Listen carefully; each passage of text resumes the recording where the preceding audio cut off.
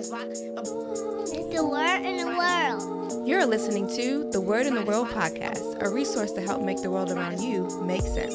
Let's zone in and share with each other our knowledge, encouragement, wisdom, and understanding. This is The Word in the World.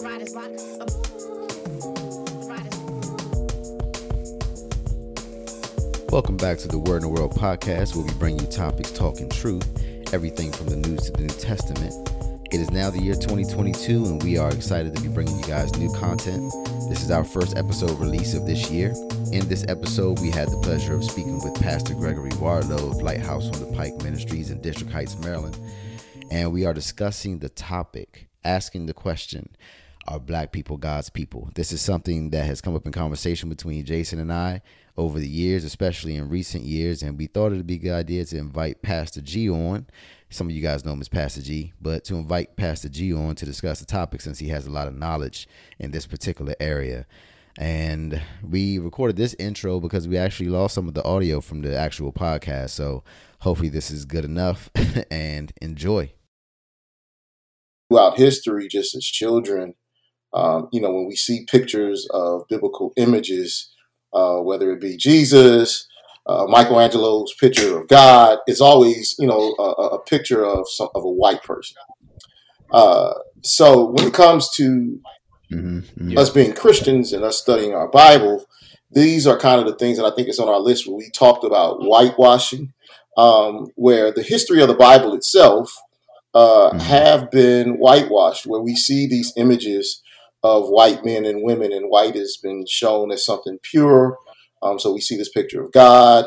We see this picture of Adam being white. We see this picture of Jesus being white. So just for centuries, this is the idea that obviously, white is superior. White represents good. God favors white.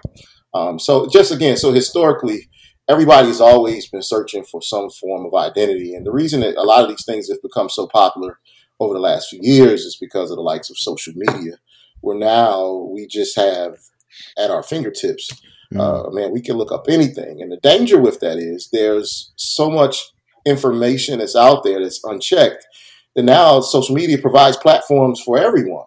And I read a quote a few years ago, right at the height of, when Facebook and Instagram was taking off, about how social media has become the megaphone for the uninformed, because everybody just gets on and says whatever, and it has to be true. And we develop followers and all this other stuff, and we began to spread false information. But that's probably, we can unpack that a little bit more. Yeah. But I just think that that's what the importance is of why people are searching for this sense of identity, because there's a thing. And then even when we look at what's the place where you can send in and you can find out your family tree? They do it online. Yeah, and all of that stuff. So now people Ancestry.com are even sending, their DNA samples into places like that, so they can really trace their roots back to where they came from. So I think there's something inwardly in all of us that desires, to know where we come from. And then when we look at it from a spiritual perspective on how we relate to God, everybody wants to see themselves in this story of God's creation and God's and throughout history of God's redemption of man. So I think it's a very pertinent question, because we should ask how, because if we were to just read the Bible without at its surface level, it does talk about a group of people called Israel. We hear things like Israel is God's chosen people, but how does that relate to? Because there's a deeper story than that. But we should ask these particular questions. And then Ancestry.com, Michelle just put that up.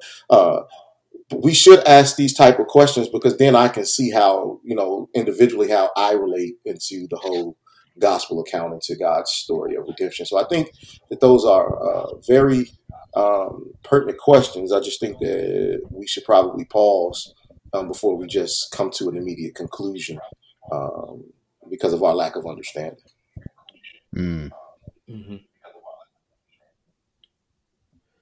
Okay, I kind of want to. Well, I don't know when we should start digging or not. I feel like we could just. I don't want to do this to you, G, but I know you quick on your feet. Let's have fun. Let's keep it organic. Yeah. Keep it moving. All right, bet. So one of the things you mentioned Right. a few moments back was like the whitewashing, right? Pertaining to the imagery and Right. the things that we've seen when they paint images of Christ.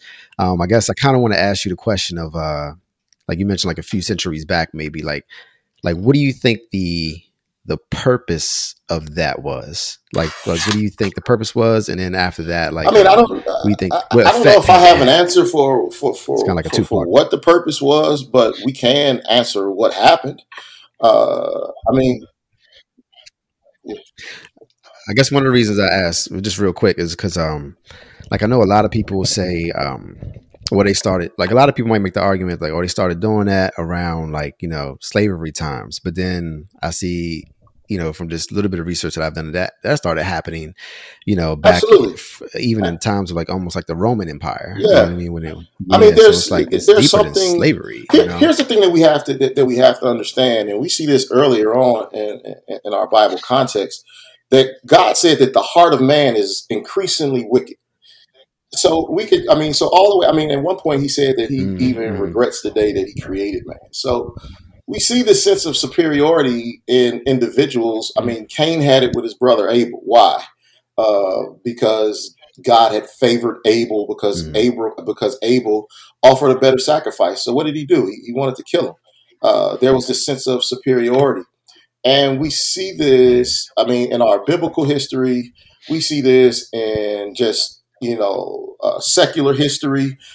This is the reason why kingdoms have fallen and grown, because there was always this sense of conquest where an individual or a kingdom or a king wanted to find themselves more superior than another group. And then what they would do is, once they would overtake that particular group, they would indoctrinate them into their own beliefs, their own religion. They would pretty much uproot them from their birthplace and their history and indoctrinate them in a complete new culture. And we see this. I mean, we can find this with the Babylonian culture. We can see this with the Assyrians. If we move a little bit more forward in history, we can definitely see this with the Greeks and the Romans. So much so that our English language that we speak Yeah. today is so saturated in the Greek language. By the time we get to the New Testament in our Bible, they live in a Roman Greco, a Roman or Hellenistic Greek world. The language, the culture, everything, and these things still are part of our history today. From the names of our days, our calendar, all the planets, all of this stuff is named after Roman gods and all of this other stuff. So these things still play a part in our culture today, but that's just really, probably at the root of it.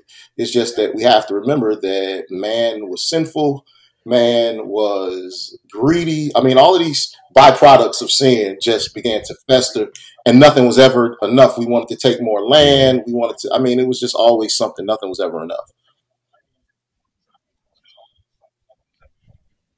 I see. I see. Okay. So but I guess like do you believe that the whitewashing was like a form of like well, all right. Like if we use the term whitewasher, we're kind of indicating or I guess inferring that there was like some kind of a Absolutely. purpose to have people see things differently than they actually were, right? But like what do you think that purpose was? Like was it to avoid allowing the people to see that God was, oh me, I'm sorry, not God, but the Savior was of the same skin color or anything like I that? think Do you that it think any of those types was of things are going it's a on? Or? superiority complex. It was done intentional. So and now we can probably just center this around Europe at the time, and I'm about to get it wrong. Was it King Louis, one of those guys, when they began to break off from the rest of the world in the church, and they began to form their own Mm, religious order, if you will. And then by the time that they come to the Americas, because they're trying to break away from Great Britain or whatever, those same people came here with those same doctrines, and they just began to spread their own idea. And they came here, and we know, we history tells us what happened with the Native Americans who was here. On what took place with that, and then they also began to bring slaves over here, and it was just the same thing. So we do have to whether it was it was conscious in some sense, and maybe even others, it may have been an unconsciousness, but we do see this development of this superiority or this belief that one group is more superior than the other, and how they would just conquer the rest of the world and began to indoctrinate people with their own ideologies and beliefs. We see it even with the history of Germany, how Hitler convinced the whole group of people that they were superior over this other group of people, and so much so that they just wanted to completely annihilate them and get rid of them. So even when it comes when I use the term whitewashing, it just simply means, I mean, it kind of explains itself, that you begin to wash over historical truths and facts, and you make it all white. You kind of like change some historical facts to produce your own narrative. So from imagery, from art, and then we even see later on, I'm sure we'll talk about it, that even the slave masters here in the Americas began to use the same Bible to teach their slaves that, that here the Bible did say that you're supposed to be slaves and that we're superior to you, et cetera, et cetera, et cetera. Okay. And then I just think unconsciously this has became, for years, this had just become the norm. I mean, I grew up in a household, my grandmother, I just remember it like there was a picture of this white Jesus in the living room. The Bibles had pictures of a white Jesus. So did they do it out of ignorance? Like when it comes to the more modern day, I just think that, people just kind of believe what was taught to them. It reminds me of that episode of on Good Times, where Florida Evans had the picture of the white Jesus up in the living room, and JJ had painted a picture of Jesus, and it was actually Ned the Wino. But this whole conversation, their mother was like, "That's blasphemy. You got to take that down." And Michael was like, "Well, Jesus was a black man." He began to read this Bible text, and Florida didn't even though the text that Michael was reading was wrong. But Florida was just this older person that didn't question that, and she didn't even want to have a conversation. She was like, "That's just wrong," And we live in and now the culture now, like everybody's like ignorant. Ignorance doesn't exist like that anymore, in the sense of we have so much information at the tip of our fingers. So I just I'll reiterate the fact that having information is good. I just think that we need to pump the brakes because not all information is correct.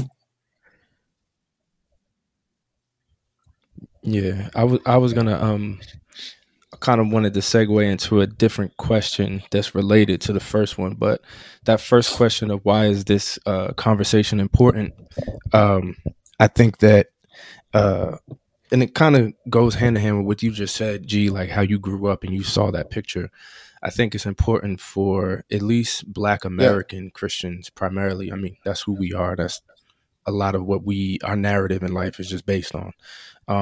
Because a lot of us grew up, our culture is dominated by church culture. And obviously, the Nation of Islam has definitely had an effect on American Black culture as well. But primarily, the Black church has had a huge effect on Black American culture in our daily lives and a lot of the stuff we do. But part of that is, like you're saying, when we read the Bible, we see one thing. But then when we look around at actual, church life and church living and all things Christian, it can paint this picture that will make you wonder, okay, like who are these, who does God love? You know what I mean? And who is God and who is Jesus? Is he a white guy? And with our history with obviously white people, that's a big reason why I just feel like this conversation is important, because a lot of people, they turn away from the church and from God because they feel like, this is a white man's religion, that type of thing. So the question I wanted to kind of segue into, because when we read the Bible, we read about this people who God loves, Israel. So one of our questions tonight, Shell says, some people just don't want to rock the boat. Yeah. One of our questions for tonight is about, I guess, the importance of, because again, Kanye is saying that we're the true Hebrews, right? And we're the blood of Jesus. What is the importance for you guys as people who, you, Marcus, and G, I'm talking about, and everybody in the chat, as people who understand the Bible, and we have, had our eyes open, so to speak. What is the importance of being a Hebrew, and why is that something that, because we have people like the Black Hebrew Israelites, I mean, literally in their name is Black Hebrew. So what is the significance? So again, I think to their defense, now let me be clear, I don't agree with them. But to their defense, here it is again, at its core, we have a group of people that, as erroneous as they are, they're trying to find some identity with their religious beliefs. So I think from that standpoint, okay, I'll just say I get it, but here it is, it's wrong. And then I think the first question was about God loving a particular group of people. Can you repeat that? Yeah, gotcha. No, I was just saying that when we read scripture, we see that God has this relationship with Israel, this group of people. Yeah. I think here's a quick way for us to summarize our Bible in a whole, from Genesis all the way through Revelation. We have to see it as that the whole Bible narrative is a story of the redemption of man. God is redeeming his creation back to him. This redemption process takes place through a man who we call Jesus. Jesus himself comes through the lineage or line of this group of people that we call Israel, and also, quote unquote, the Hebrews. So in Genesis chapter 3:15, God is speaking to Eve and the serpent, and he tells them that this woman is going to have a seed. You're going to bruise his heel. He's going to bruise your head. And the rest of the Bible narrative is leading up to that, leading up to this final fight between good and evil, or Satan and Jesus, which takes place in the book of Revelation. The importance of the Hebrew people, or the people of Israel, is we see in Genesis chapter 12 that God speaks to a man named Abram, who later becomes Abraham. And here's the thing: Abraham was not Hebrew. He was not an Israelite. He came from a completely different. He came from a completely different group of people. But it was through Abraham God makes this covenant that through you, your people or your lineage is going to ultimately be the savior of the world, and they're going to be blessed when they come in. They're going to be blessed with these blessings to the rest of the nations. Is going to come through you. Abraham has a son named Isaac. Isaac has a son named Jacob. Yeah. Jacob ends up having 12 sons who Jacob's name is later changed to Israel. His 12 sons become the tribe of Israel. One of his sons named Judah is the line in which Jesus comes from, who ultimately becomes the savior of the world. We can fast forward all the way through the rest of history. And later on, Paul tells us that not all Israel are those who were born Israel, but those who were born according to the promise. And it ultimately becomes about those who accept this Savior, whether you're Israeli, whether you're German, whether you're Black, whether you're white, whether you're from Africa or whatever. Again, Jesus came to save the world and everyone. And we even see way back in the Old Testament, God worked with those who were non-Jews. The Babylonians, Nebuchadnezzar, eventually believed in God. He was not an Israelite. Jonah went to the men in Nineveh. They repented and accepted God. We see Darius, who ultimately gave Israel back their land. They were not Israel. But again, what we do see is that we see this redemption story that is consistent throughout our entire Bible, where God he always wanted to redeem his creation, which is mankind. That redemption process only came. What makes Israel special, I'm doing air quotes for those who can't see, is that our Savior, Jesus, whose Jewish name is Yahshua, was that Savior, and he came from that group of people. Yeah, see, I think that's the thing, is people kind of get, well, a lot of the things that I've been kind of gearing up for this conversation. So a lot of the things that I've been, hearing, it's like kind of half of that story. Like, well, he chose a particular people, but they don't understand, the other side of that, right? Like how this was, like the gospel was opened up. Yeah. I guess the salvation was opened up to the And Gentiles. and Gentiles, So just I for guess those who it's may not like, know, is a Gentile is anybody that's non-Jewish. Like it's not a curse word. It was just a word that was used to anybody that's non-Jew. It was considered a Gentile by the Jews. So what? And I'm sure this is an easy question for you, but like, what do we look at? You know what I mean? To be certain that these promises or God's choosing isn't still just the nation of Israel. You know what I mean? Or the Israelites. Like, how do we know? What can we point to and look at to see that this actually is something for everybody and not just like what's the shortest route to that? You would kind of have to. I mean, where is it at in Romans chapter? I believe it's 10 or 11. Y'all can talk while I find it. It's like Romans chapter 10 or 11. Let's see. Blah, blah, blah, blah, blah. Oh, yeah. So Paul talks about in chapter 11 of the book of Romans about how the Gentiles will be grafted in. And he says, now am I speaking? Blah, blah, blah, blah, blah. Where is it at? They do not continue their unbelief. Man, you should ask me that. I could have had it written down. Sorry about that. Well, I'll tell you the reason why I kind of bring up that question. For some of us, like we already know that there are scriptures that kind of state this particular fact, right? But the reason I asked kind of specifically that question is because like a lot of the arguments that I saw where people are trying to draw connections directly back to the Hebrews, they're they might say something like, we've heard growing up that God is not a respecter of person. However, we see all throughout the book that he's choosing a people. He's choosing a people. He's choosing a people. You know what I mean? And so it's just like I kind of want to just nullify like that particular. Yeah, I found it. Here it is too. And I'm glad you said that because we need to remember that he's choosing the people, right? So without a whole lot of explanation, Romans 9, chapter 9, verses 6 through 13 says this: For not all who are descended from Israel belong to Israel, and not all are children of Abraham, because they are his offspring. But through Isaac shall your offspring be named. This means that it is not the children of the flesh who are the children of God, but the children of the promise are counted as offspring.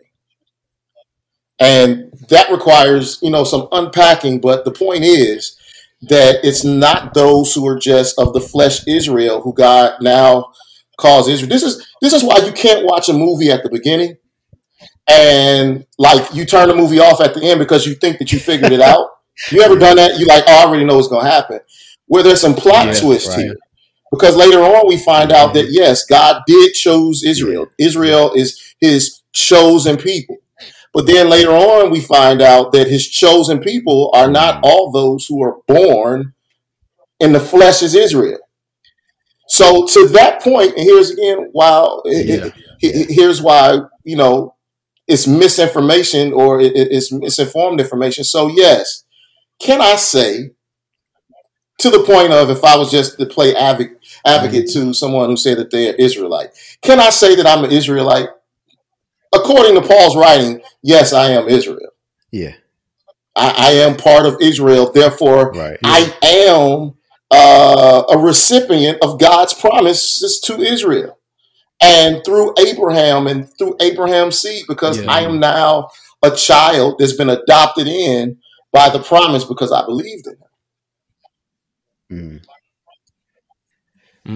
So I got a little. It's a question for you. You might think it's silly, right? But let's say I do believe in Christ, right? So I'm a child of the promise, right?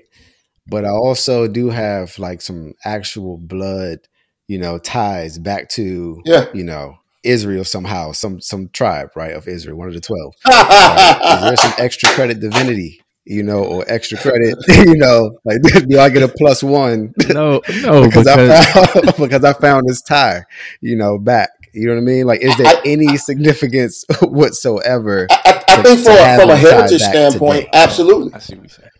And this is why, if you ever meet anyone that is from that do possess a natural bloodline back to Israel, oh man, like they're very confident about who they are and what's promised to them, and like they wear that as a badge of honor.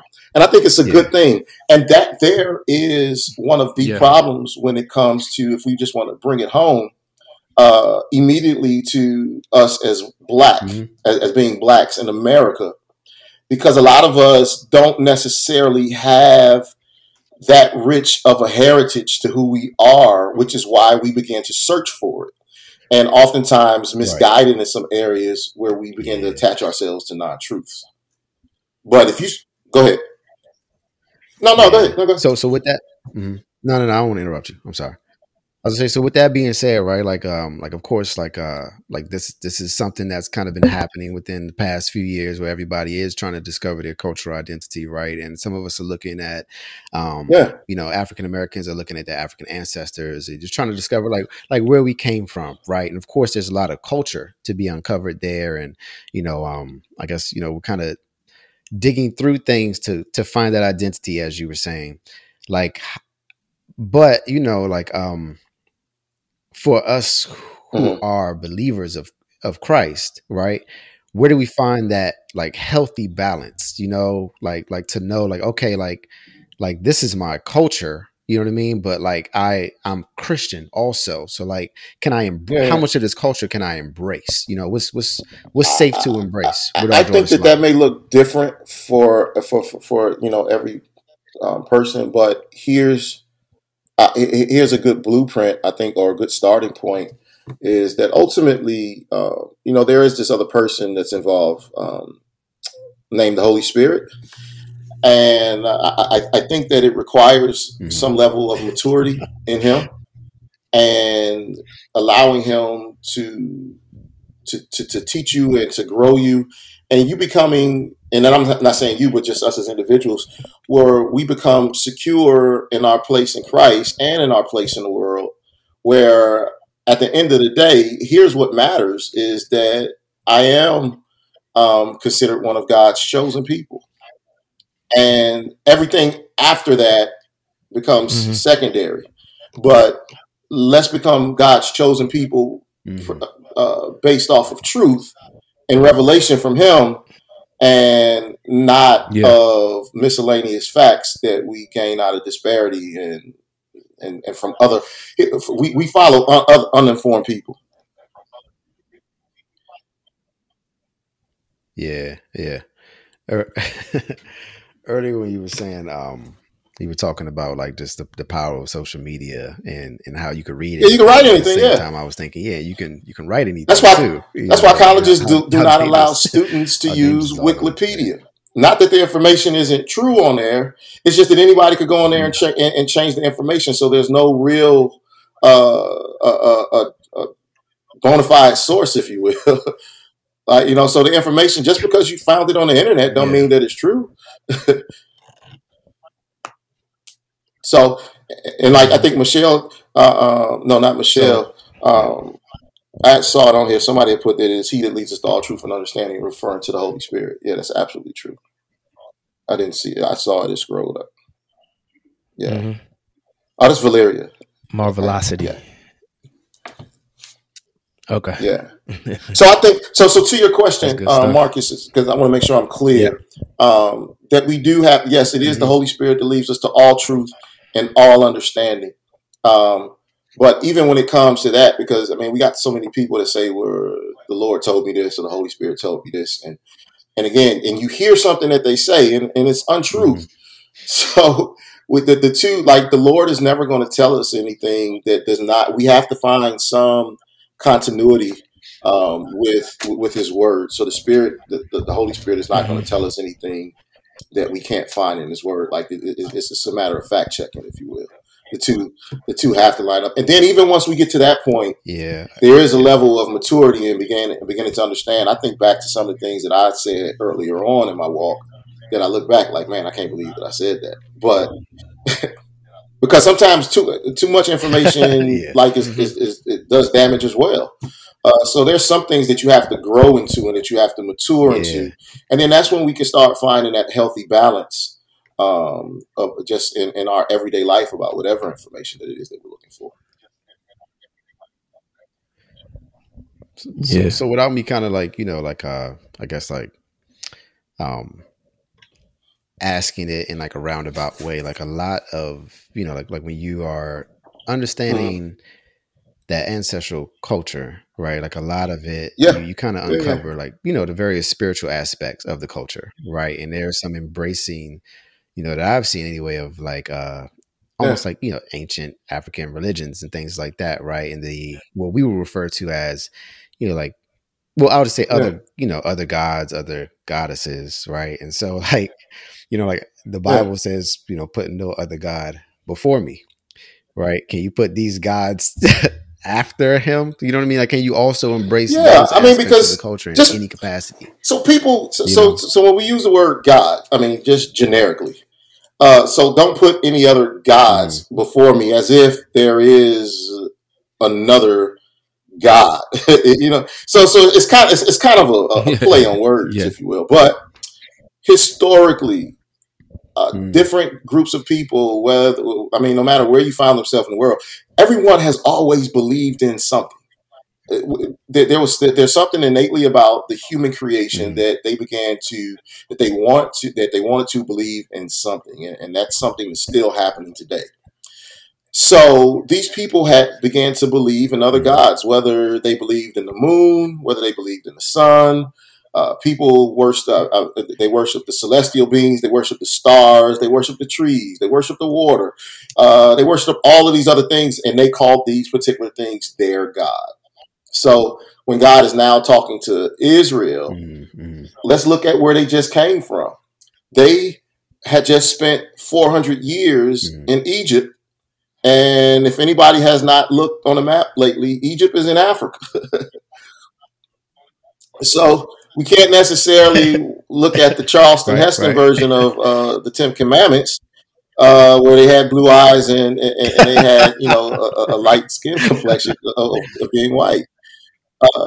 They were in Africa. They were black. And not black as you and I know black is what we're black in America. But I mean, Egypt is in Africa. So, but they worship all of these other gods. And when we see the 10 plagues, God is ultimately showing himself more superior than these other gods that they were worshiping in there. So if you spent 400 years, wow, that kind of does seem similar. You spent 400 years being indoctrinated into a particular culture, you're going to leave that you are part of that. Most of them was born into that culture. So that's what they knew. So now God is revealing himself to show him that I am the one true God, not all of that other stuff that you learned. So, matter of fact, don't do that stuff anymore, and I'm going to show you the proper way on how to worship me.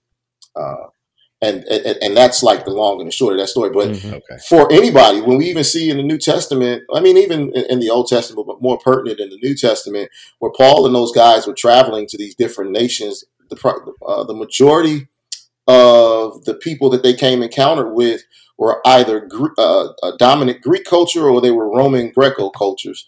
So there was a mixture of both. And then there was some Jews that would be there. So it was a melting pot, if you will, of all of these religions. And Paul and Peter and those guys, these are the people on whom they were ministering the gospel to. So it was a combination between God using those individuals and the power of God himself that began to reveal himself to these people and teach them a new and right way. And go ahead. Yeah, no, go ahead. So quick. Oh, go ahead. I'm about to say we got a question then from April Blooms. Just going to read it real quick. It says, would you allow your children to spend a lot of time with a family member who is heavily into the Hebrew culture, beliefs, miscellaneous facts? So would you allow your children to spend time with that person who could be kind of feeding them? And she's not talking about it really all depends. I think that it's necessary as parents, as leaders in our families, that we set boundaries. If in fact I was a Black Hebrewite, or if I practice Islam, and this is, as a parent, this is what I taught my child, and you're my family member, and you're teaching my child something different than how I'm raising them. As a parent, we can cut all the religious stuff off. As a parent, I'm gonna have a problem with that. So, the mere fact that I'm a Christian parent and I raise my children a certain way, I really don't care whether or not you agree with me or not. This is my child. And if you, his uncle or whoever, I want him to spend time with you, but you can't teach my child something different than what I'm teaching them. Now, once they become of a certain age, if they want to come hang out with Uncle Marcus and Uncle Marcus practices Islam, I mean, that's on them. But while they're a child living in my house and I have responsibility for their well-being, I got a problem.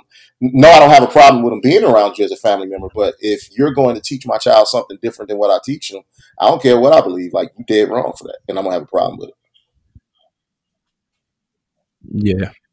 Yeah, I got like a personal thing with that because, well, two things. My nephew, his pops is Muslim, so whenever I'm around him, my nephew, I kind of just lay off any kind of theological, teaching or instruction or, anything like that, just because, like you said, I don't want his father thinking that I'm dishonoring the role that he has in his life. Yeah. You know what I mean? And of course I want to. Everything is right there burning in my heart.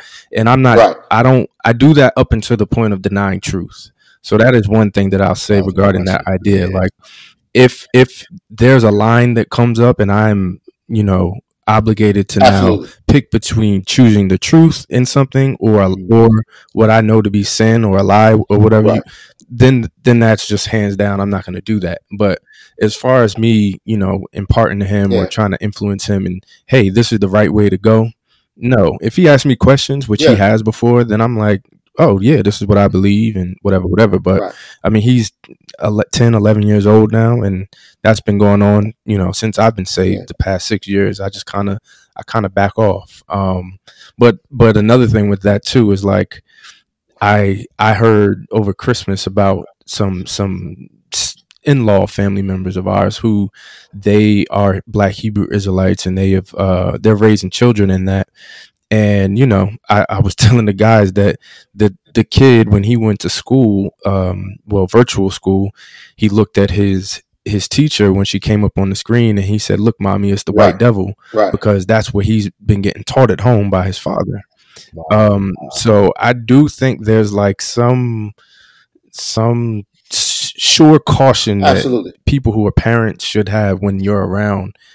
For April, you put it in the comments and said you have a cousin or somebody who is a Black Hebrew Israelite. So I would definitely be telling my children, and if they're not mature enough, telling the parent, don't say certain I think, stuff. And that's important. And here it is that, if you know that this particular person is just, one of those type people, then, again, as a parent, we have a responsibility to protect our children. I mean, I know Christians who are like spiritual jerks, in my mind, you know what I mean? So here it is again, as a parent, we have to protect our children, even when it comes to things of our faith and even people of other faith. Not the fact that no, if Uncle Marcus is a Muslim, but Marcus respects, my beliefs and I respect his, my kids should be able to go hang out with him and his cousins. But if every time I send him over there, you low key trying to indoctrinate him with something else, now do I expect you to be any less Muslim because my child is over your house? No, I'm not gonna be any less of a Christian because your kid's over mine. Mm-hmm. But don't be taking my kid and making him read the Quran or any other thing that you believe in, knowing that ain't how I raise him, and that ain't what we do over here. Nah, we don't do that. Yeah. Gee, I wanted to get back to some, and thank you, April. That was dope. I wanted to get back to some Bible stuff, right? So, practical question, right? Is Jesus Black? What is it? How dare I say that? Look, just like Michelangelo drew the picture of the white Jesus, I can't stand around Easter time. If y'all don't know what I'm talking about, come over on the corner of Marlboro Pike and Ritchie Road by the gas station, they'll sell you a picture of Jesus with dreads and he got a 6-pack and he hanging from the cross. Like, nah, That's the one I from like. From an artistic point of view, I don't mind that because people look to identify. So I wouldn't, if I went to different regions in Asia and China and Japan, and if I saw a Jesus that looked like them, like I get it from an artistic. Marcus trying to make me laugh. I get it. My bad. I know, right? Picture what you I'm sorry, that is hilarious. Can we take a minute? I get it from that standpoint because I know what you're laughing at. You're stupid.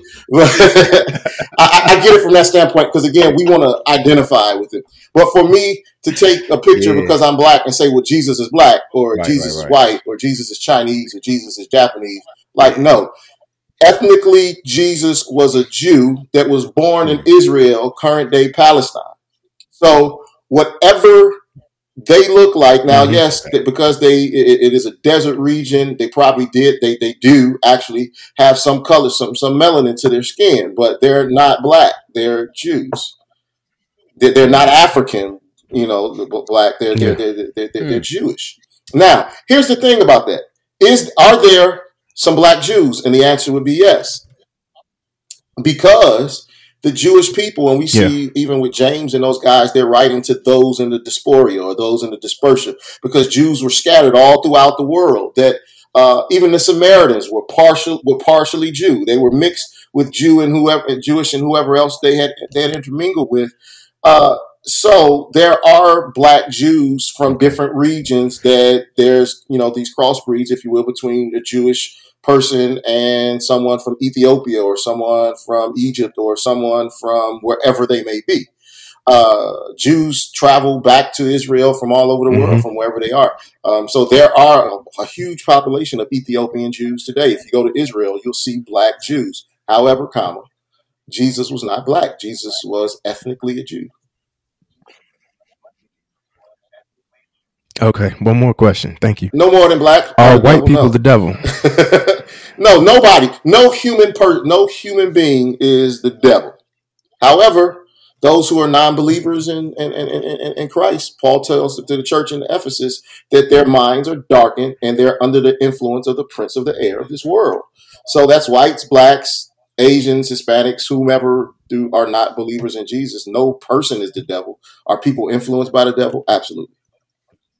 And even the whole white people are the devil thing.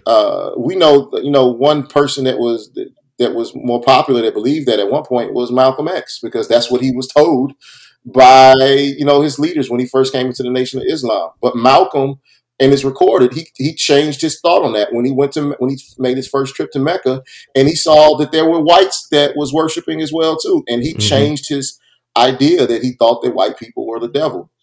There were white people who did evil things. Something happened to them. Yeah. So something happened to them. Yeah, exactly. But so they did something evil to him because he changed that thought. So like, no person, no human being is the devil. Do people do devilish things? Absolutely. Are people there's no race that's the devil. There's no race that's evil. And nobody, How about the flip side to that? No. Does any race get the free pass to heaven? Oh man, dude, we're not having that. Who the 144,000? Here you go. The 100. There you go. I couldn't even get it out. There's no race, and even if it was just 100, and now we do know that if just to take it at practical purpose, if in fact the 144,000 are all Jews, 144,000 is not a whole race. It's 144,000. So right. No, there's no race that gets a pass. Right. In the heaven. I like that. Go ahead, Marcus. Now, go ahead. I want to change topics too fast. Go ahead. No, I just like that thought because a lot of the sentiment that I see with all of the Marcus, he alluded to like, can we have our Christianity with other stuff, and a lot of it is. I feel like it's rooted in black superiority a little bit, it's a different extreme, and I just the idea of we all have like this common enemy, which is sin, is something that I haven't seen any other ideology, whether it's Hebrew Israelites or we were watching this thing today, the Kemetic people and all these different beliefs, the ancestors, and going back to African, systems of worshiping gods, goddesses, and animals and all that kind of stuff. And none of it addresses sin and this common problem that we have in all mankind, which is, sin. But I was going to. I want to hear some of your frustrations. Go ahead, Marcus. I'm kind of. Yeah. That's some of my frustration. Let's get them hyped up, man. Very frustrated. I'm angry. Tell us how you feel, brother. No, I think a lot of what I see, again, social media, but a lot of it has been personal interactions that I've had. Okay. A lot of it, right, seems to stem from this idea of, hey, Black people, we actually are better than white people. And here's the proof. We were this. We used to be that. We brought the world this. We did this for this country. We did X, Y, and Z. And all those things are good and true, but a lot of it is devoid of, we are sinners, though, ultimately. And a lot of it is devoid of what does God think, though? Because we on our plane can compare races and cultures, and we can say, hey, Black people have done all this stuff and we're discredited. We need to know our history, and that's good. But if we all need Christ to get into heaven and be with God and be reconciled to God, that's what it boils down to.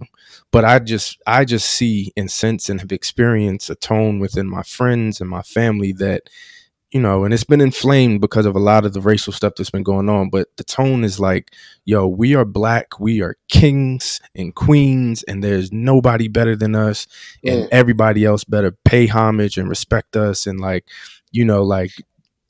everything is just blackety, black now. And I'm like, hold up. Like, let's not lift us up like we are above, sin. Like, that's what I'm not saying that's what people are thinking or doing, but sometimes it just feels like that to me. Like, we are not above any other race in any way. Like, there are intelligent people in every single race. Like, every race in the world has contributed to whatever we think and we have done. You know what I mean? Yeah. I kind of see that personally as like, overcompensation for like that inferiority complex, that how like psychologists talk about that. Oh, well, because you had low self-esteem, you overcompensated for it by, being a prideful jerk, on the surface or whatever, you know what I'm saying? Like that type of a thing. But I guess like what I'm saying is like, I kind of understand it up to a certain point, right? For sure. So it's like, I get it in the sense that like, I think a lot of what has happened, and we touched on it in the beginning of the episode, like because we don't understand our, our cultural identity, and then because of some of the things that we've seen as African Americans, just because of things that have happened to us, as a result of slavery, as a result of the way that African American oppression in America and stuff like that. Like, this is,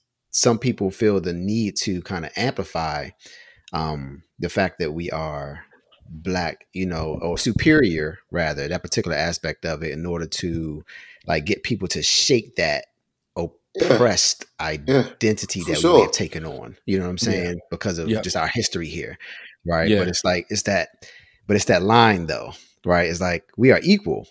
You know what I'm saying, to every other race, but once we cross that line into superiority, then we're doing the same thing that they. That we're accusing our oppressors of doing to us now. You know what I'm saying? We've kind of flipped it. And then the other thing is like, I always see that crossing of the line where it's like, yes, we were kings, we were queens, and then the other thing I always hear is like, we are divinity. You know what I'm saying? We are divine, and they have lied to us to rob us of our true divinity. That type of a thing. And Pastor G, you touched on this too, which was something that kind of really opened my eyes. But you were mentioning the fact that, like these types of things are something that the enemy can use to perpetuate that same old garden lie, you know, the same one he told in the garden, where it's like, okay, like rather, you know, so like us having this particular anger and trying to recover, you know, like our identity, the enemy can use, you know, this particular situation to have us start to embrace the idea that we are truly divine, but then you end up right back at what Satan was saying in the garden, like, yeah, absolutely, know, like, man. Like I am, you know. Man, I am like all pro-black everything. Like, you know, if I wasn't a Christian and I had to just choose a religion, I mean, there was one time that like I rocked with the Nation of Islam just simply because of, you know, what they stood for in our communities. So I think that when we start talking about like this whole the sin nature of humanity, that does not necessarily, well, the consciousness of it anyway, doesn't exist for everybody, because everybody that's black, you know, it isn't Christian. And likewise, everybody that's white isn't Christian either, which creates a whole nother conversation too, because it was quote unquote white Christians that were suppressing, you know, a whole group of people. But I say all that to say that rule kind of only applies for those of us who do consider ourselves Christian. So oftentimes where I would or could use my platform to spew out the injustices of evil that we face in our communities, and to some extent I will, and I don't have a problem with doing it within you know, its right context. I think that, you know, we do have to continue to remember, even for myself, that, you know, that like, yeah, we are all victims, if you will, of sin, and it controls us. Well, those of us who are non-believers, it literally had dominion over us. It had mastery over us, and this is the whole problem with the world itself. So yeah, like no, we're not superior, but I think it's healthy that we do recognize that we're not just slaves either. So. However, everybody that was in Africa wasn't a king either, you know. So it's not that everybody from our ancestors, like every single person was a king or a queen or a prince. Like, no, they had a whole nother cultural society over there as well. They took one another as slaves. They took over other nations and all of that stuff. Yeah. Why were they doing that? Because there was still this sin element that existed in the heart of man, no matter of what nation or tribe you came from. So understanding that, like, man, like I am, apart from Jesus Christ, I am a sinner. And I think that's that's healthy, that when any one of us began to exalt ourselves greater than, you know, anything where God has brought us to, that we're all God's creation. We're all a part of that Imago Dei. We're created in the image of God. We're all image bearers of God. And with that being said, like none of us are any more superior than anyone. I don't care, you know, even if my great grandfather was a king, does that make me superior over anybody? Well, if I was in that particular nation, I would have some authority and rank because of my family stature. But in the larger scheme of things in God's kingdom, like no. We're all human beings created in the image of God. And now, for those of us who are believers, we've been redeemed back to him because sin has separated us from him. Yeah. But black power at the end of the day. I definitely want us to... I think black is beautiful. I think black people are beautiful. Yeah. And I think the whole idea of a kid, you know, looking at a picture of a white and a black child and saying, you know, which one is ugly or which one is mean or which one is stupid or ignorant, and they pick the black kid, like that has to be done away with somehow, and we have to push back at that. I think my expectation, or I guess my desire for this conversation I want to see, you know, from, I guess, black Christians, a more just a biblical perspective on it all publicly. You know what I mean? And sometimes, man, that's something we got to keep praying for. I mean, just, because you know, it's like, dude, it's hard. especially when we in today's time, we still see a lot of this stuff still exists, and we're bombarded with images of injustices in our communities. We see the level of disparity in our communities, and just we're Christian, but sometimes it's hard when it's like smack dab in your face, and those are things that why we need to. It's in those occasions that we need to lean a little bit more on Jesus, and allow him to work, because it's easy for us to get caught up in our flesh. Just today, there were some high school kids out around the corner from my house getting ready to fight, and man, they were, and this is considered a good neighborhood, but some black kids were getting ready to fight. There was why they gotta be black? Well, yeah, but no, but there was a white officer and a black officer. And obviously, the white officer probably either he got to the scene first, or he outranked them. But his way that he addressed those little black girls who were angry in the moment, like I heard it from my car, because when I saw him out in the street, I just stopped at the end of the block, and he yelled out, "Get the F back in y'all car!" Like to these little black girls. And like, dude, I jammed the brakes, I stopped my whole truck, and I'm getting out the truck. But the black officer walked over to the girls and he addressed them differently. And the girls got in the car. But immediately I felt the way. And I don't even know the girls, just how this white man was addressing them. So, and this is Pastor G. Yeah. So it's hard sometimes, especially like over the last years when we've just been bombarded with all of this stuff like that. It was just every other day on the news, it was something else. Yeah. And it's stuff like that that shows us two things, that like it's even in moments like that why I recognize for myself, I'm confessing my sins to you all, that like I still need Jesus, because that could have been a whole nother situation. And I would have been, and even though I would have been protecting my little black sisters who I don't know, ultimately I would have been wrong. And then and what would have been the consequences of that? Right. So I just think that it's hard, and there's a part of me that understands. My heart bleeds to that, because again, at the end of the day, I'm black and I'm a Christian. So we gotta wrestle with that. Yeah. Yeah. See, I feel like the constant reminders of the daily injustices, and then us not having a grasp on historical, the historical nature of the Bible and everything, or just the gospel in general, it opens our ears up to clever arguments about like, oh, that's just the white man's religion. You know what I'm saying? And they're using that, because that's another thing that comes with that statement, is like they're using that to keep you humble, to keep you powerless, to make you think that you're not supposed to stand up in any capacity. You're not supposed to do anything, but you're supposed to constantly be in this humble position, you know what I mean, to serve them and to worship them, and anybody in authority has complete power, like things of that, so it's like I can see how ears would easily be open just because of just all the things when ultimately, I mean, that's so far from the truth as well. The Bible never tells us. It could be manipulated to tell us, but the Bible never tells us to not stand up and not fight for equality or any of those things. It's yeah.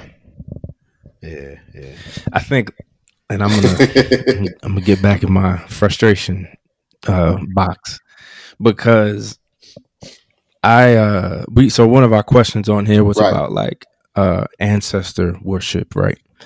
And this whole I gotta just say that I'm a bit ignorant to what it all means when people are saying like, something to the ancestors and all that kind of stuff. I don't know if they're actually worshiping ancestors, or I don't really know what it means. I've heard things. I've heard people, conjuring up ancestors before and all kind of stuff like that. But I guess my gripe again, or my desire, is to as Christians kind of like, how do we confront that? Maybe is my thing. Like, how do we express to our brothers and sisters like, hey, like even saying I'm a Hebrew, right?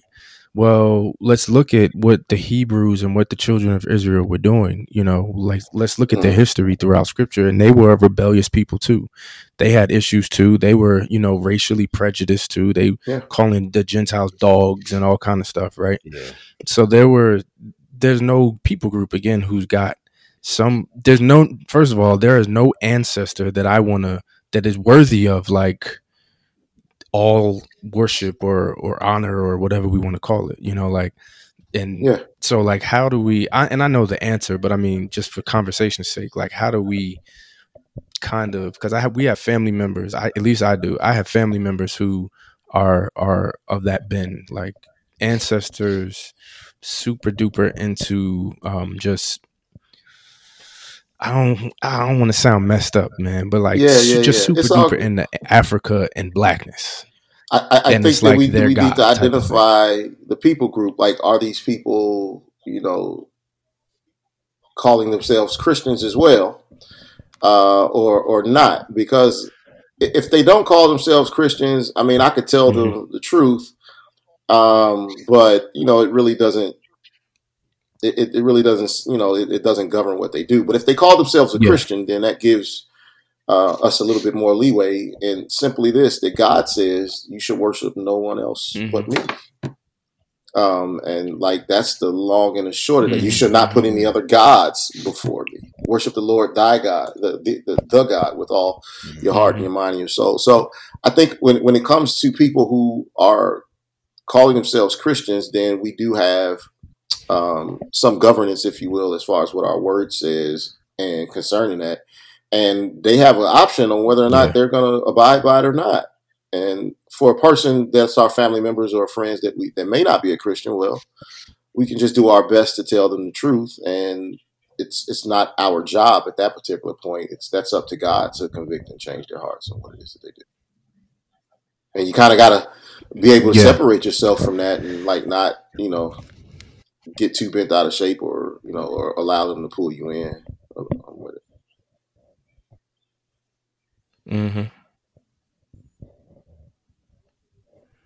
Marcus, you look very locked in on something. What are you reading, sir? No, I actually. No, I don't think it's anything. She's silly. I don't think it's wrong with if you come or something about your ancestors, and I'm air quotes ancestors, that you honor them in the sense of keeping them in your remembrance of where you came from and stuff like that. I mean, by all means, dude, that's a good thing. Right. But when it comes to this word worshiping, no, you only worship God.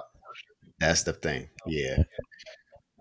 Because when I look this up, what pops up is like related searches is like how to get blessings from ancestors, how to get protection from ancestors, how to get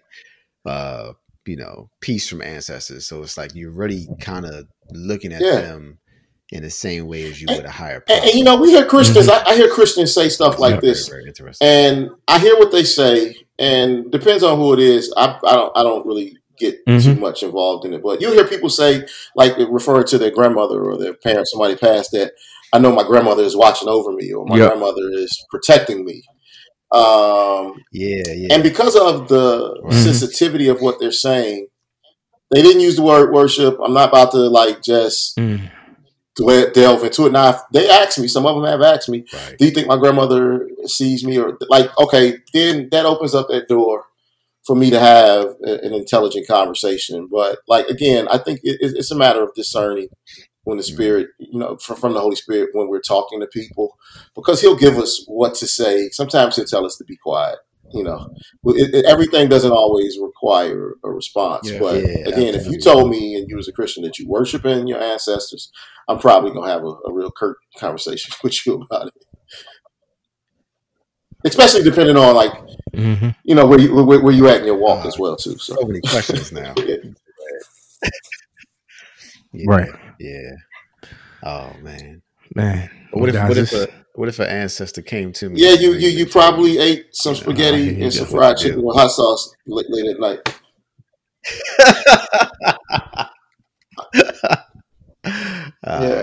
I mean, because our dreams, and this is probably about to take a time, but our dreams are. I'm not gonna do it. Yeah, no, I'm not gonna do it.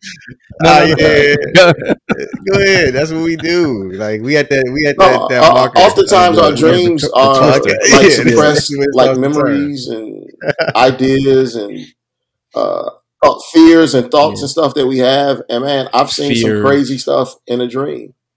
Now, can God speak to us through a dream? Mhm. Absolutely. Yes, He can.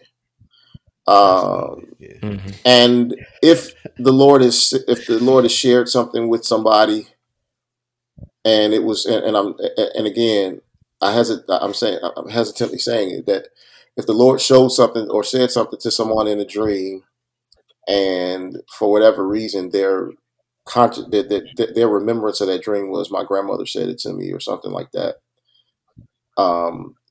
I'm not saying that the Lord didn't say anything to him, but oftentimes subconsciously we will remember someone or something that I felt safe around, that protected me.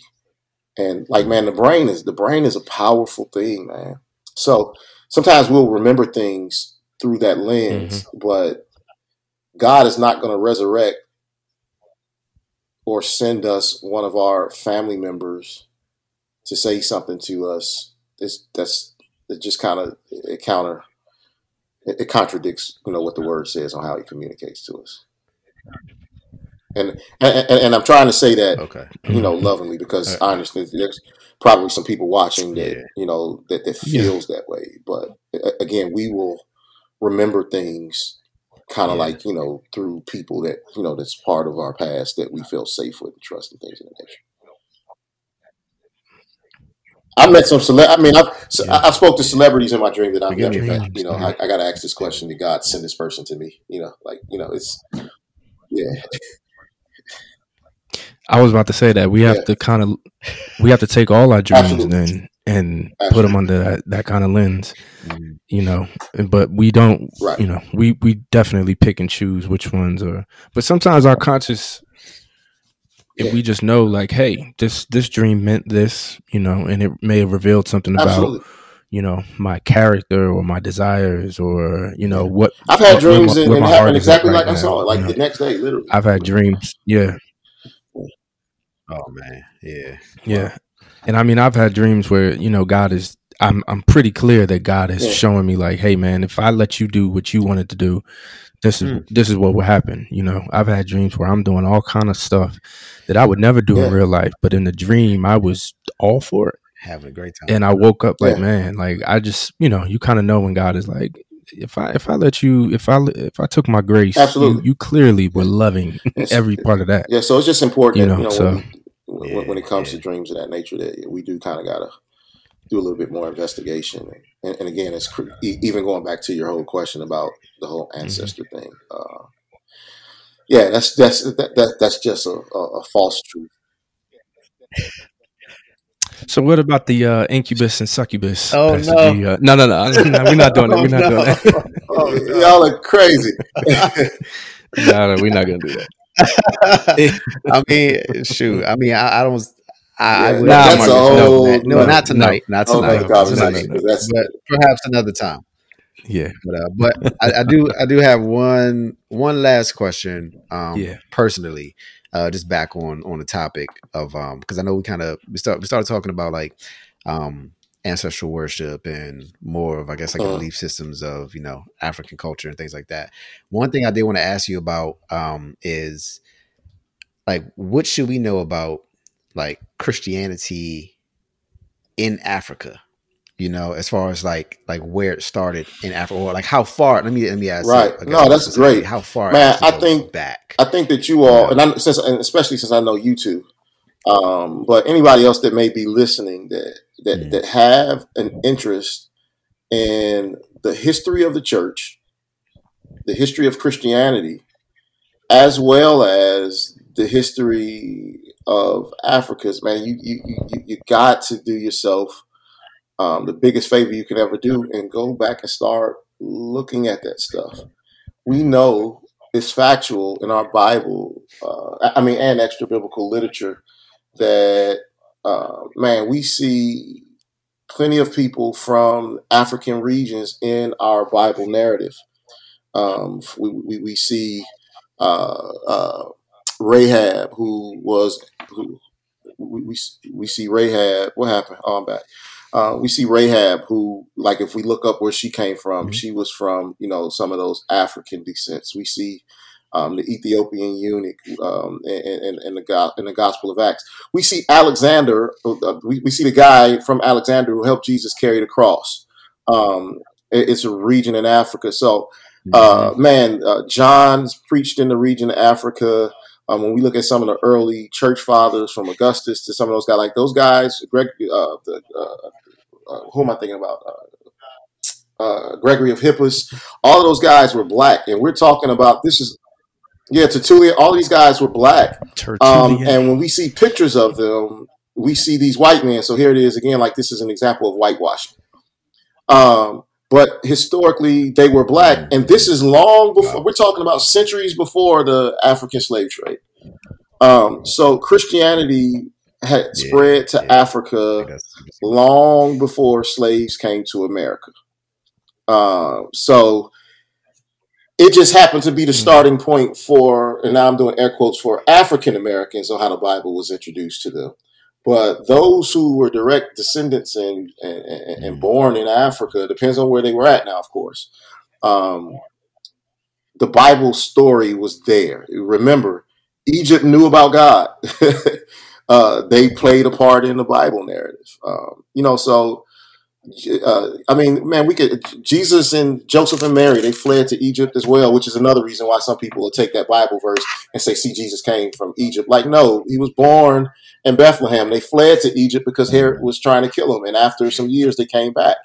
So, man, we got to do ourselves a huge favor and study church history, and then study church history from the standpoint of culturally who are some of these people, and you'll be amazed what you find. And again, we're talking about thousands of years before we even get to the Mid-Atlantic slave trade. Yeah, I feel like that is so significant of a point. It's almost logical to realize that some of the first Christians had to be African, Asian, Indian. Like, if Jesus is with these, small group of disciples, and he tells them to go out and spread this throughout the earth, well, they're gonna just start going from right where they're at, and they're in the Middle East, and they're just gonna take it out from there. So it's no surprise that Africa, India, Asia, and it talks about it. Yeah, man. There's so many. It's a melting pot of cultures in our Bible that, again, I think, innocently but ignorantly, we read our Bible and we see these 12 guys with this one other guy named Jesus, and we just picture them in the sand and in the desert, and with the long robes, and they got sticks and all of that other stuff, and our mind stays right there, and we don't do any other exploring. Even when we call ourselves studying and researching, we research through those lenses, and that's all we see. And man, and you'll find out that it's a whole nother world of information that's actually factual and true. But we'll see all of these different cultures here. If you look at Matthew and Luke's account of the gospel, and look at Jesus's genealogy, and look at the people who were there, they represent a mixture of cultures that was non-Jew.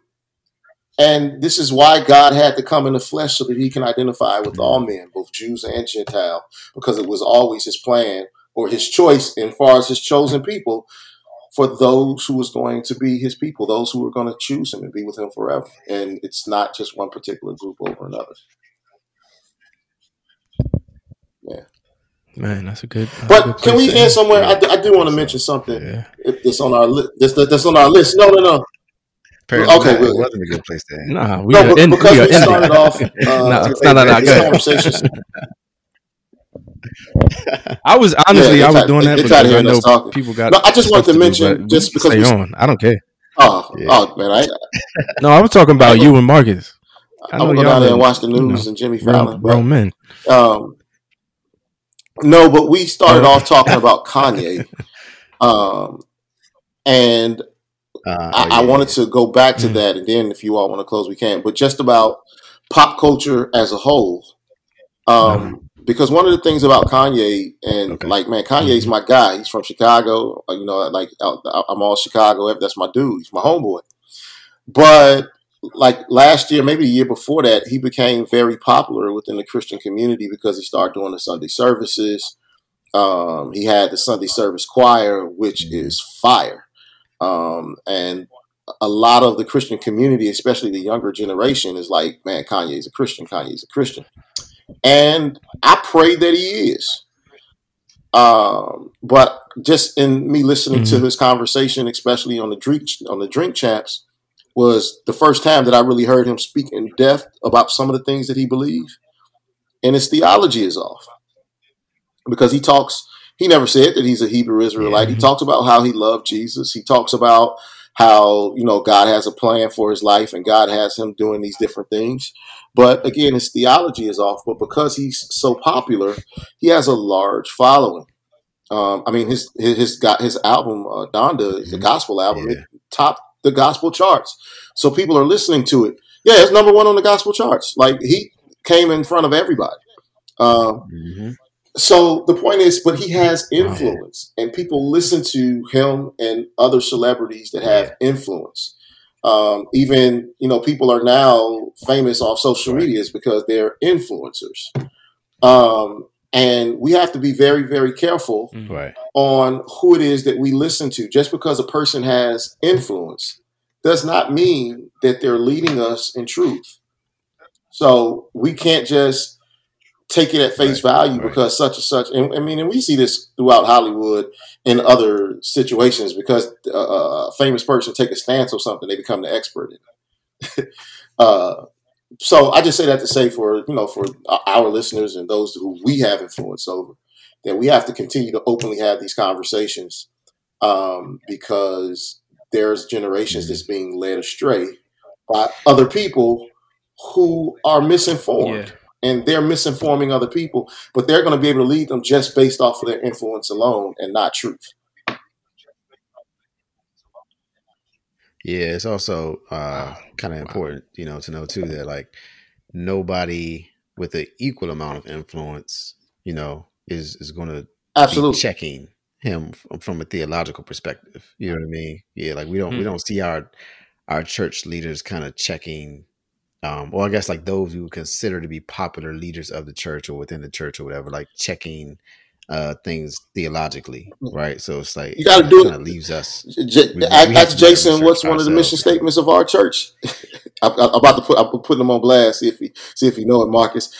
But like, it's the. I know he pulling it up. He put it up off the screen. But Paul tells Timothy to study to show yourself approved as a workman before God that needs not be ashamed, rightly handling or dividing the word of truth. That mandate is for all of us. Wow. We are led astray because we don't know what the word says. And now I'm talking about Christians, because we don't know for ourselves what the word says. We know what other people told us what it says. And we have to become students of our word if we're going to, help combat, this misguided or this mistruth that's being so spread.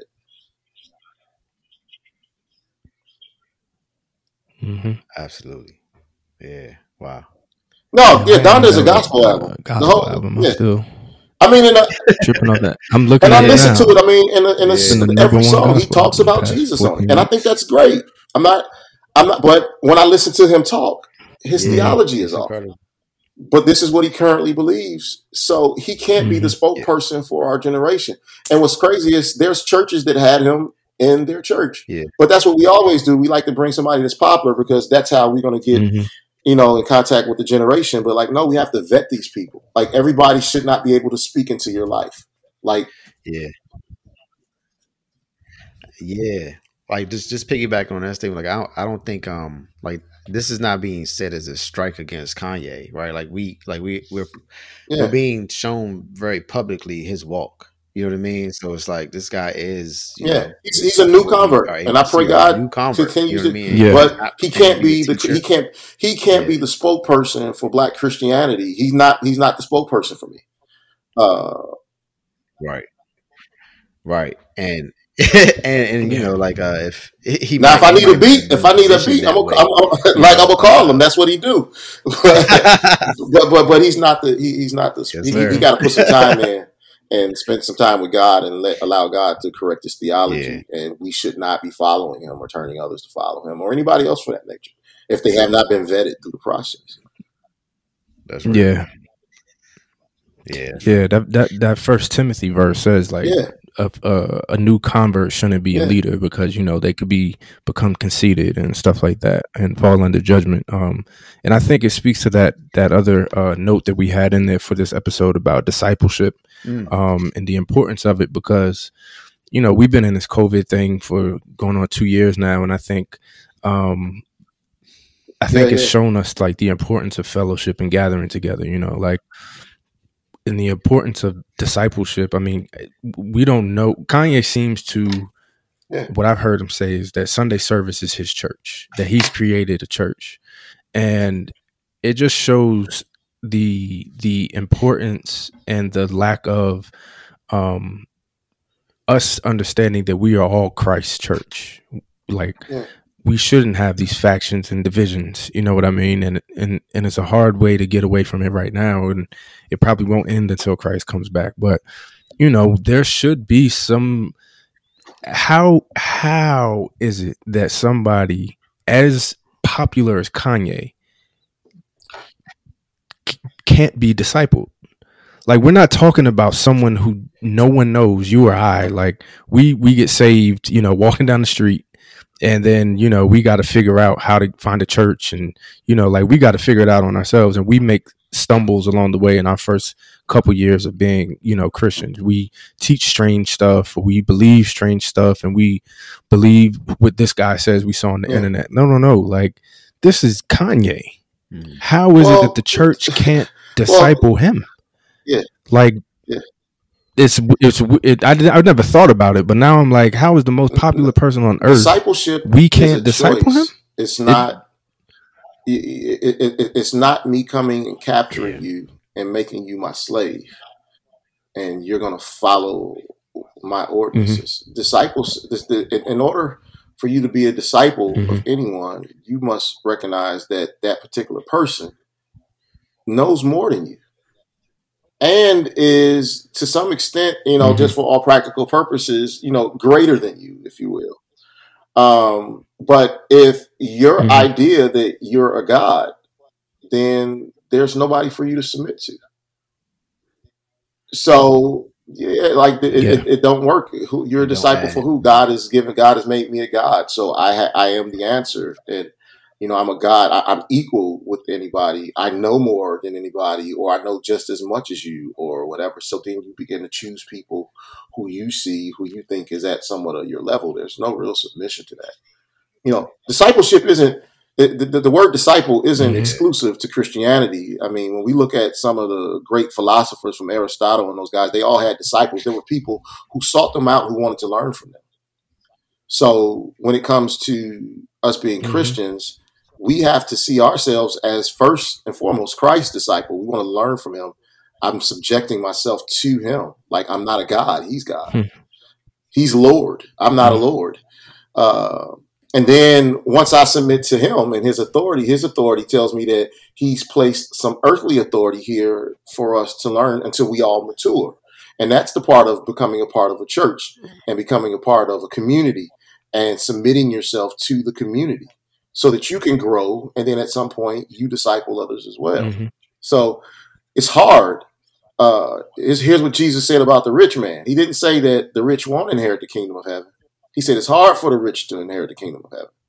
It's hard for people with influence to humble themselves and submit to somebody else.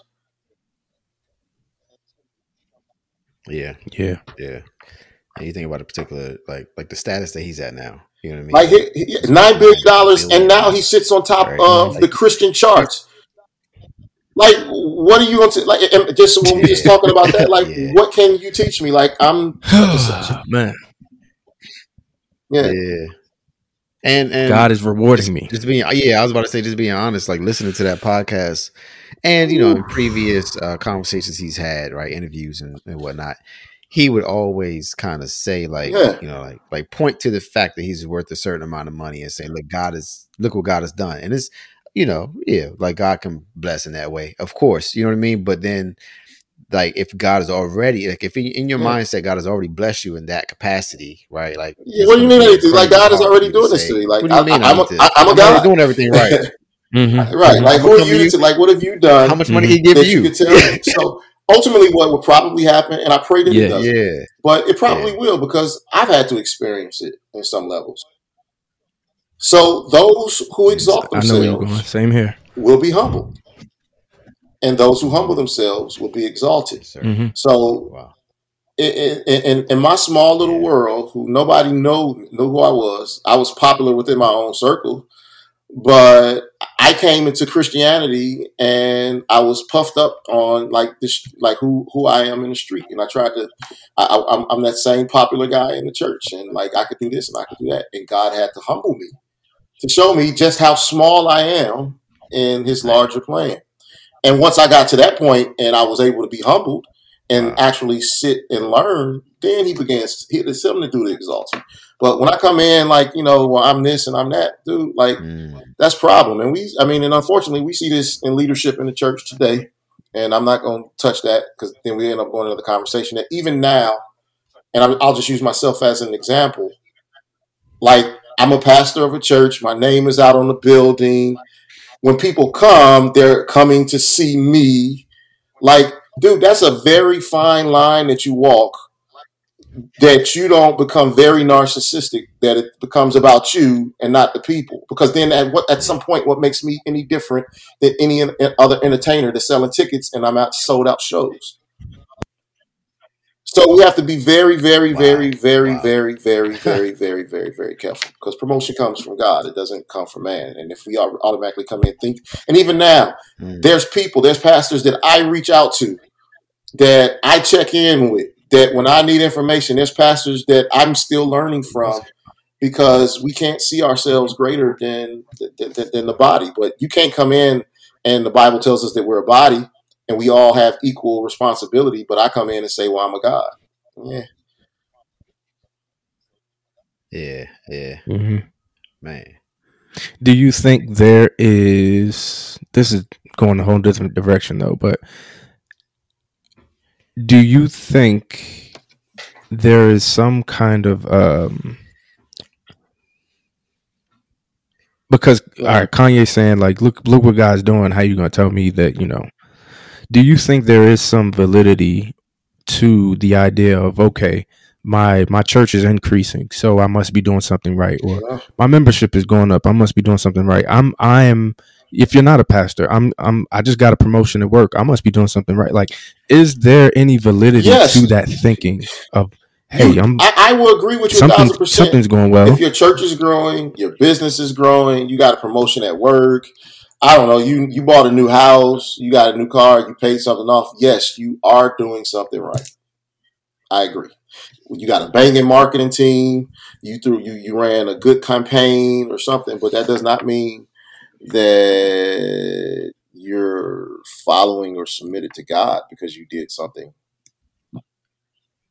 You don't have to, like, you've all heard me say this, like, you don't have to be saved in order to get a promotion at your job or to get a good job. Here's what you need to do. If college is your route, then go to school, stay in them books, get good grades, graduate at the top of your class, find a job at a good company, and dedicate your time to becoming the best who you can be in that particular field, and watch how you grow in it. And you can still be a sinner and do that. Yeah, that's absolutely true. It has absolutely nothing to do with being saved. They're just, I love Dr. Ted. He's retired. He was the former president of Lancaster Bible College. He opened up every graduation with this saying, and he would laugh. It was his own little corny joke. He says, salvation is by grace, but these diplomas is by works. You got to come in here and do some work. It ain't got nothing to do with grace. So there's a human element part of that now. The other part of it, can God bless us with these things? Absolutely. But material blessings is not necessarily a sign that God approves of what we're doing, because Satan gives rewards. Yeah, because I think when right, yeah, like that's it's difficult to determine. Think about it. Satan took Jesus. Satan took Jesus on the pinnacles and said, "Hey, if you submit to me, watch this." He said that I will give you all of this. We forget that he is called the Prince of the Air. He's been given authority to do things here on earth. So, just because, we don't rose to stardom don't necessarily mean that that's God either. And just because that person that's homeless on the street, that don't mean that ain't one of God's angels either. God looks at the inward heart of man, look at the heart of man. We judge the outward appearance. So we think that because people have something and they seem to be influential, that, well, obviously, they're approved of God. Like, no. Yes. So why do? Never mind. Go ahead. You got to ask. Nah, you about to, I cut you off. I'm sorry. Well, I cut you off. I don't know if we was going down the same street. We might be, but I was going to say, like, I feel like people equate that exaltation with worldly success and can't really see exaltation in any other way. Like, is there a different type of exaltation? You know what I mean? That is not worldly or material that could be received here. I feel like I'm asking silly questions, but like, how else do we evaluate exaltation? Here's a simple answer, and it's probably not so simple. Man, judge the spirit by the spirit. That's what he's there for. But that requires like us, like really being talking about submission, submitted to him again, and not submitted to our own thoughts and our own ideas and our own, what we perceive to be what. I mean, and this is the whole problem with Jesus. Here's why they didn't want Jesus. I mean, here's the backdrop in our Bible. So they believed that the Messiah was coming. They still believe that the Messiah is coming. But they knew that the Messiah would be in the line of David. Well, who was David? David was this great king in Israel. So he came with great riches and all this stuff. But David was also a warrior. And here's where heritage come into play, because they got off on like what line it came through. But they believed that the Messiah was going to come from this line of David. It was going to be this kingly line, which in fact that he was. But this dude was born, this king was born like in a cave with animals around dung and all that other stuff. He grew up a humble life, like he was a blue collar worker. His father was a blue collar worker. They were carpenters. So truly, you can't be the king that we looking for. Like, dude, where's the royalty in all of this? Yeah, they were looking for that, but he came in the form of this. But he was no less like king. He is king. Yeah. Yeah. Wow. That question mark is too makes me think of just the whole idea of the scripture, Jesus. No, that was me. My phone. I put my charger on and turned my phone sideways. I hold it. Oh, okay. Oh, okay. All right. My bad. Go ahead. No, but just storing up treasure, in heaven.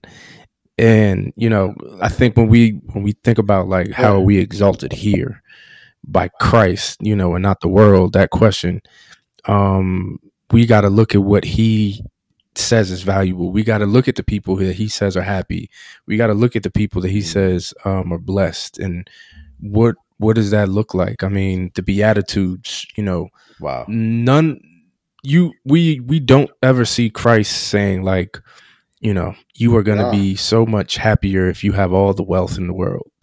Like he talks about spiritual and heart things that are going to show signs of your, whatever you want to call it, godliness or your approval and all that type of stuff. Your faith obviously is number one, but love, your peace, your joy, your mercy, your kindness to others, your grace, loving others as you will love. Like all this type of stuff has to do with your heart. And so, if if you're growing in that way, and God is continuing obviously to reveal himself to you too, and show him sides of you that you haven't known before, that all of that stuff is what we should be looking That's the stuff for that in matters. terms of exaltation in Christ. If that's the stuff that matters, like if we are poor, but we have all, I mean, what did Paul say? I have, he said he had all kind of revelation, and Peter said that about him. And, it's clear like he had all this stuff from God that he just was given. Yeah. Like that is the riches right there. Like that's when God is saying like, I am pleased with you. And here I'm just going to give you all this stuff about me and Jesus. Yeah. We really have to reprogram ourselves about like what's rich and what's rich, or like there's a difference even when it comes to natural money. Man, some new guy got get a couple $1 million. Like, yeah, you rich in comparison to somebody that comes from a family that they've been wealthy like for generations and generations. It's two totally different things. So even when we compare earthly riches, material things, none of that stuff compares to the fullness and the riches of God. Like the Bible tells us that he's given us everything that pertains to life and godliness. Paul says that I pray that your heart would be enlightened on his immeasurable riches. Like, how could I gain an understanding? It says that his riches are immeasurable. It's not talking about money. I mean, we're talking about God, the creator of all things. Right. So Paul talked about all of his earthly accolades. He told us about, even when we talk about heritage, Paul was able to tell you not only that he was a Jew, he was able to tell you what tribe he came from. Going back to us looking for that identity. That's good. Paul was able to tell you where he went to school from. He was telling you all of this stuff. And those things are good, but he says that I consider all of that stuff dung in comparison to the riches or me knowing Christ, is what he says. And the knowing was not this informational knowing. That word know literally meant intimacy. It's the same word that is used when it says that Abraham knew his wife. It's talking about that becoming one with him. Paul said that becoming one with Christ is far more valuable than any earthly thing that I've ever achieved. And that's what we have to start looking at when it comes to riches. I like stuff. Do I want stuff? Absolutely. But that stuff don't make me approved by God because I show up with some stuff, Yeah. Right. Yeah. So I was thinking I will say, go ahead. I was thinking about your question earlier, Jason, like, is there any validity to that? Like seeing church growth, But yes, that too. Yeah. Go ahead. Us, because more I think the church growth is evaluated. It has to be evaluated correctly. You know what I mean? Yeah. Like 20 members becoming more and more like Christ versus like 10 new members just coming in, people just coming because they like hanging out. Just because your church has 10,000 and mine has, and I think if you're 10 don't mean that,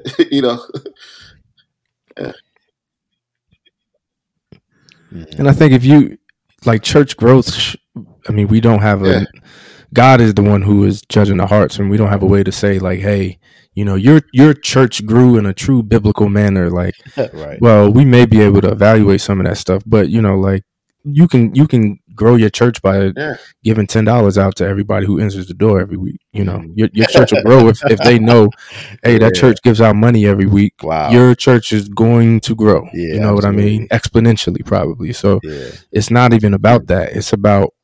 And my question was part of it was I was just thinking about how it seems like oftentimes, just like in any other walk of life, like people start to listen to other people because of where they're at.